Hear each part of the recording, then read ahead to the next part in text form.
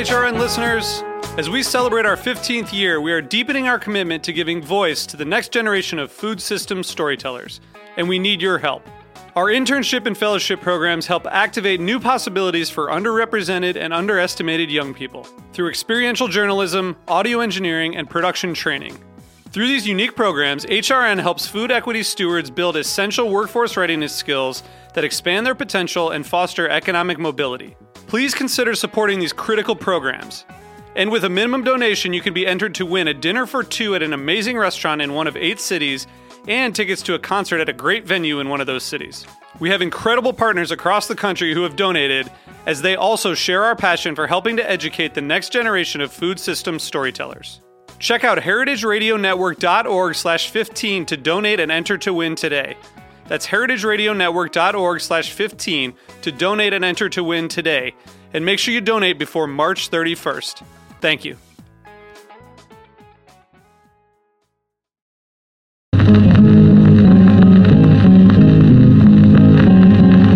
Baby, I've been working all this last year. I wanna go home, ain't got no shoes to wear. Hey, time's so hard, can't get no way to do.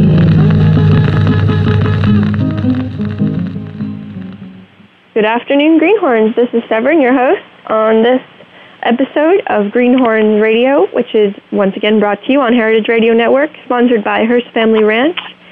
And in this instance, it is an interview on the other coast from what we're usually familiar with, which is called Washington State.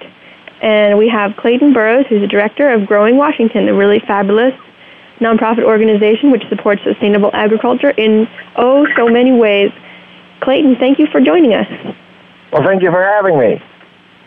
Well, it's wonderful. I've been exploring around on this website of yours, growingwashington.org, and as I am currently on Vashon Island and growing in the state of Washington, it's incredibly relevant. Tell me, how long has this program been going, and what's your history? Well, Growing Washington is a 501c3 nonprofit that was incorporated in 2003. At its most basic level, it's an organization comprised of young and Latino farmers who together run several small farms throughout western Washington. So think of that as the west side of the Cascades. And so incorporated in 2003, and since that time we've steadily increased both our production as far as the number of acres, the diversity of crops, and the number of outlets where we sell our food, and also our programming. So in addition to growing a substantial amount of food, we have a number of community programs, which maybe I can talk to you about a little bit later on in our conversation.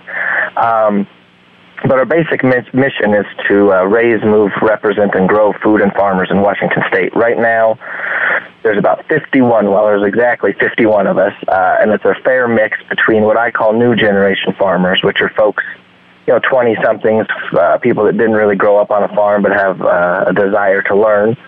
But as people increasingly become, say, more distance from food and more distance from farms, and as our country becomes more urban, very few people have access to the necessary tools to run a successful farming operation. And so what we've been able to successfully do is kind of meld this new energy from the younger generation with the drive and the thriftiness and the hard work and the just strong values of the Latino folks, and together we've been able to be quite successful in our approach.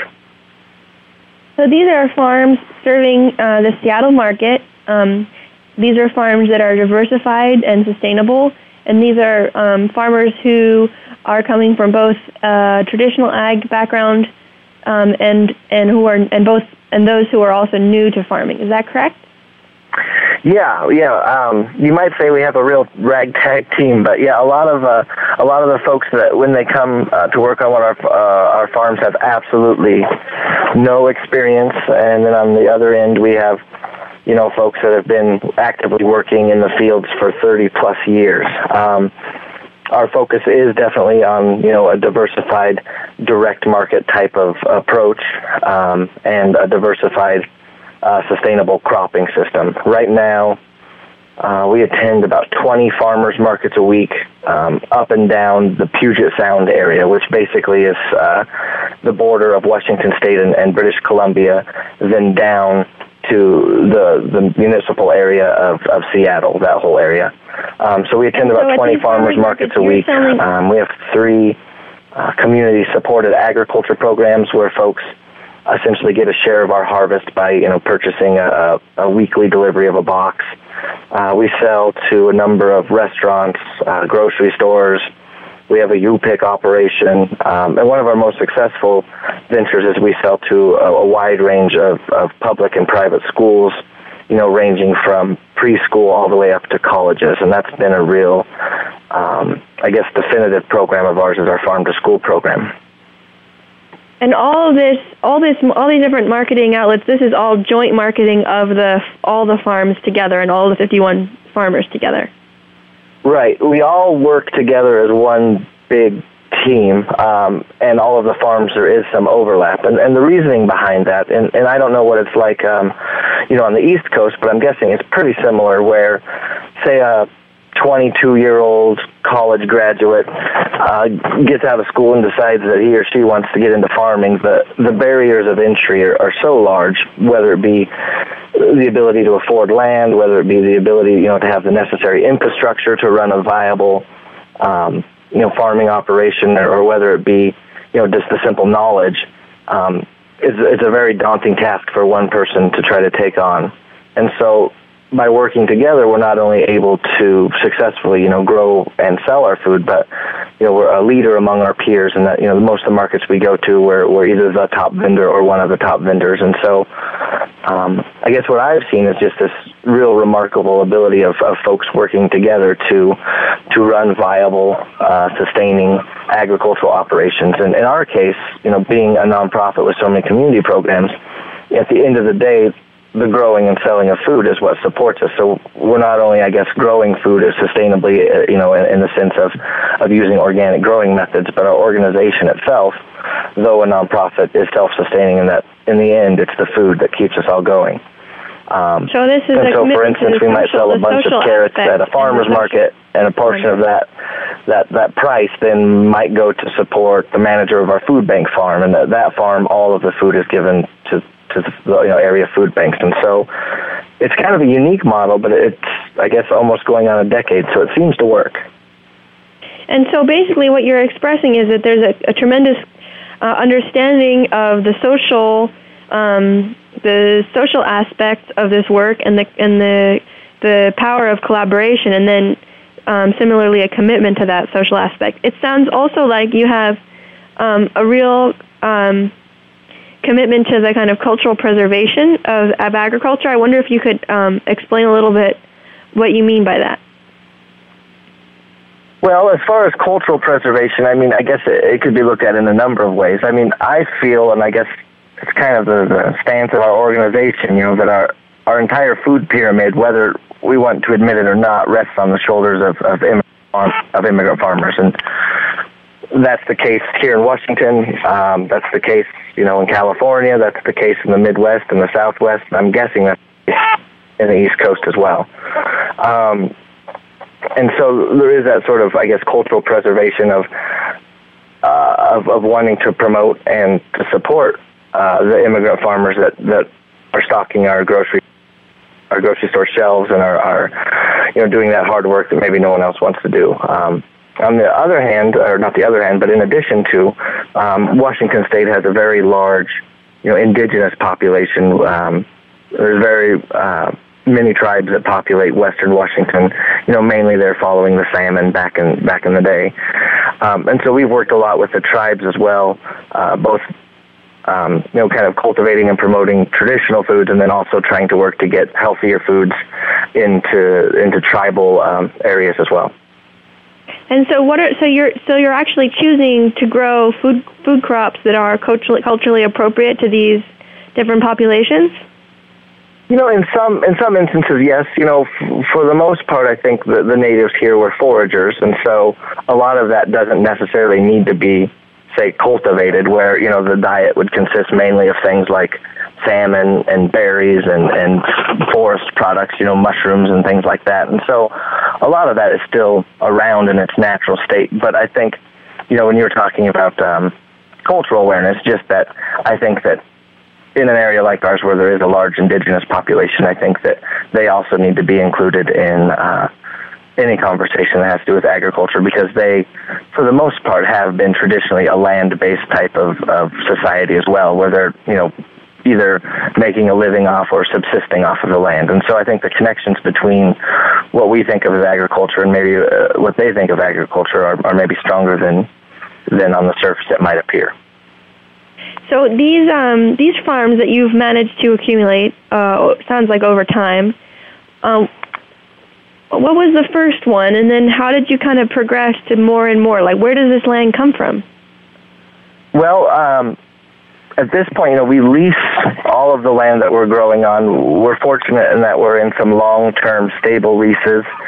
Again, it's very challenging for especially young farmers to be able just to outright purchase land unless they're getting it from their folks, taking the farm over from their family. But it seems that most of the people that grow up on farms no longer want to farm. They want to get the heck out of there.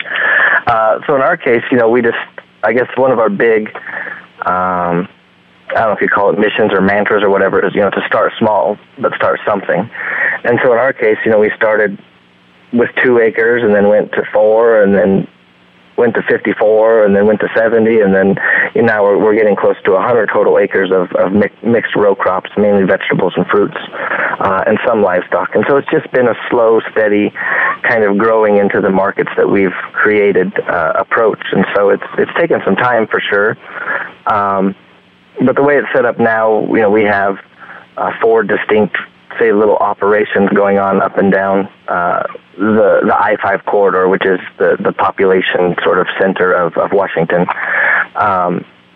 And the largest farm at this point is, about 55 acres, and the smallest is 3. And so it varies greatly, and each farm kind of has its own role. One just focuses on our CSA program. One just grows food for the food bank. And then, one is kind of the powerhouse, the big farm, where most of the production happens and where most of our income comes from. But, when you combine them all together, I guess at this point, it's at least giving a lot of people jobs and a lot of other people food. And so, again, it seems to be working. It's an awful lot of work. Sometimes I wonder if it's all worth it. But every spring we get excited and flip open the seed catalogs again and start anew. So I guess it's exciting enough to keep us going. Well, now what I want to know is, where did you come from? Like, what was your beginning in all this work, and what was the kind of moment of inspiration that led you down this path and to organize a heck of a lot of logistics around local food?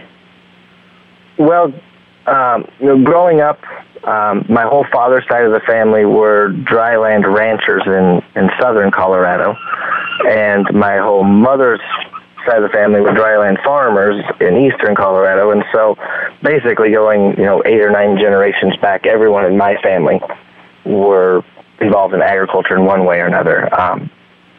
All of my family are probably more right-leaning than I am, and they're definitely conventional farmers. And what I guess I learned growing up is that at the end of the day, no matter what type of farmer a person might be, his or her basic goal is to provide for his or her family. And so when I was growing up, I wanted nothing to do with agriculture, because when I would go visit my grandma, it meant work. When I go visit my grandpa, it meant work. And so as I got older, I went to college and then went into graduate school and was more focused on environmental issues. I was in Alaska doing a lot of work on salmon restoration. And I guess it just made sense to me that I guess, one, it's in my blood, the agriculture, and 2, that, say, environmental policy and agriculture don't have to be mutually exclusive, and they don't necessarily have to be pitted against one another. They can work together. And so I strongly feel that whether it's a conventional farmer or an organic farmer, at the end of the day, the farmers are just trying to provide for their families, and all of them work hard and, use the tools that are available to them. And so I guess I feel, growing up in that conventional setting and now being more of an organic farmer, that in my mind it's one and the same, but the inspiration was that I can still work on environmental issues and I can still be a farmer at the same time. And so growing Washington was, I guess, my final graduate school project. When I lived up in Alaska, I knew that I was going to come back down south and farm. And so I started it, right as I finished graduate school and then came down to Washington and put it into motion, and slowly but surely it's just been growing. So you started it while you were still in Alaska, just like on the internet? Well, I did all the paperwork for the IRS to get the 501c3, and during my graduate studies, I was studying public policy and nonprofit policy, so I did a lot of research on existing agricultural organizations. And, what I really wanted to do was have an organization that isn't so much an advocate group based out of, a high-rise in the middle of a city, but rather one that's kind of ingrained in agriculture. And that's really been, I think, our strongest asset, is that not only are we a nonprofit, working on things like transportation and marketing and, basic food processing and value-added processing and farm to school or general nutrition or policy things at the state and federal level, we're also farming. And so rather than think of other farmers as like our constituents or our membership or something, they're our peers. And so from working within agriculture, it's really easy for us to know what the issues are because we deal with them every day. And in things like collaborative marketing and whatnot, we know what's in season, what the going price is, what the case size is, what's an unreasonable or reasonable expectation. And so I think by operating from within agriculture, it's really increased our legitimacy, both in terms of being effective and in terms of how other farmers view us, because they know that, when Growing Washington shows up, we mean business, and that is, in both a literal and figurative sense. I think that's incredibly valuable to have that ground. Yeah, I guess I did start it from Alaska, but I took a lot of time researching, how to set up a different type of organization that both could sustain itself and truly, provide needed services to the people we want to serve, who happen to be both farmers and our peers. Wow, it's really wonderful. It's really fabulous to see that vision made manifest and also so clearly communicated. It's a wonderful website to learn more about this project. It's www.growingwashington.org. If you scroll down to the bottom of the page, you can just look at the buttons describing the farms and the bulk orders and the restaurant orders and the farmers markets and the farm to school program. It's all very clearly laid out and obvious how committed these folks are to making their food system work. In case you didn't already know, there's going to be a Young Farmers Mixer on Vashon Island at the Grange Hall on October 4th. And we're I would encourage people to travel across the world to come to Washinton Island. It's a very unique little island just outside of Seattle. It's a great little ferry ride, and there's a neat, strong movement of young and innovative farmers there on that island. And so I don't know if I'll necessarily be there, but I'll try. But I would encourage other people to be there. It'd be a neat experience. Well, super. Thank you so much for joining us today. And tell us, problem.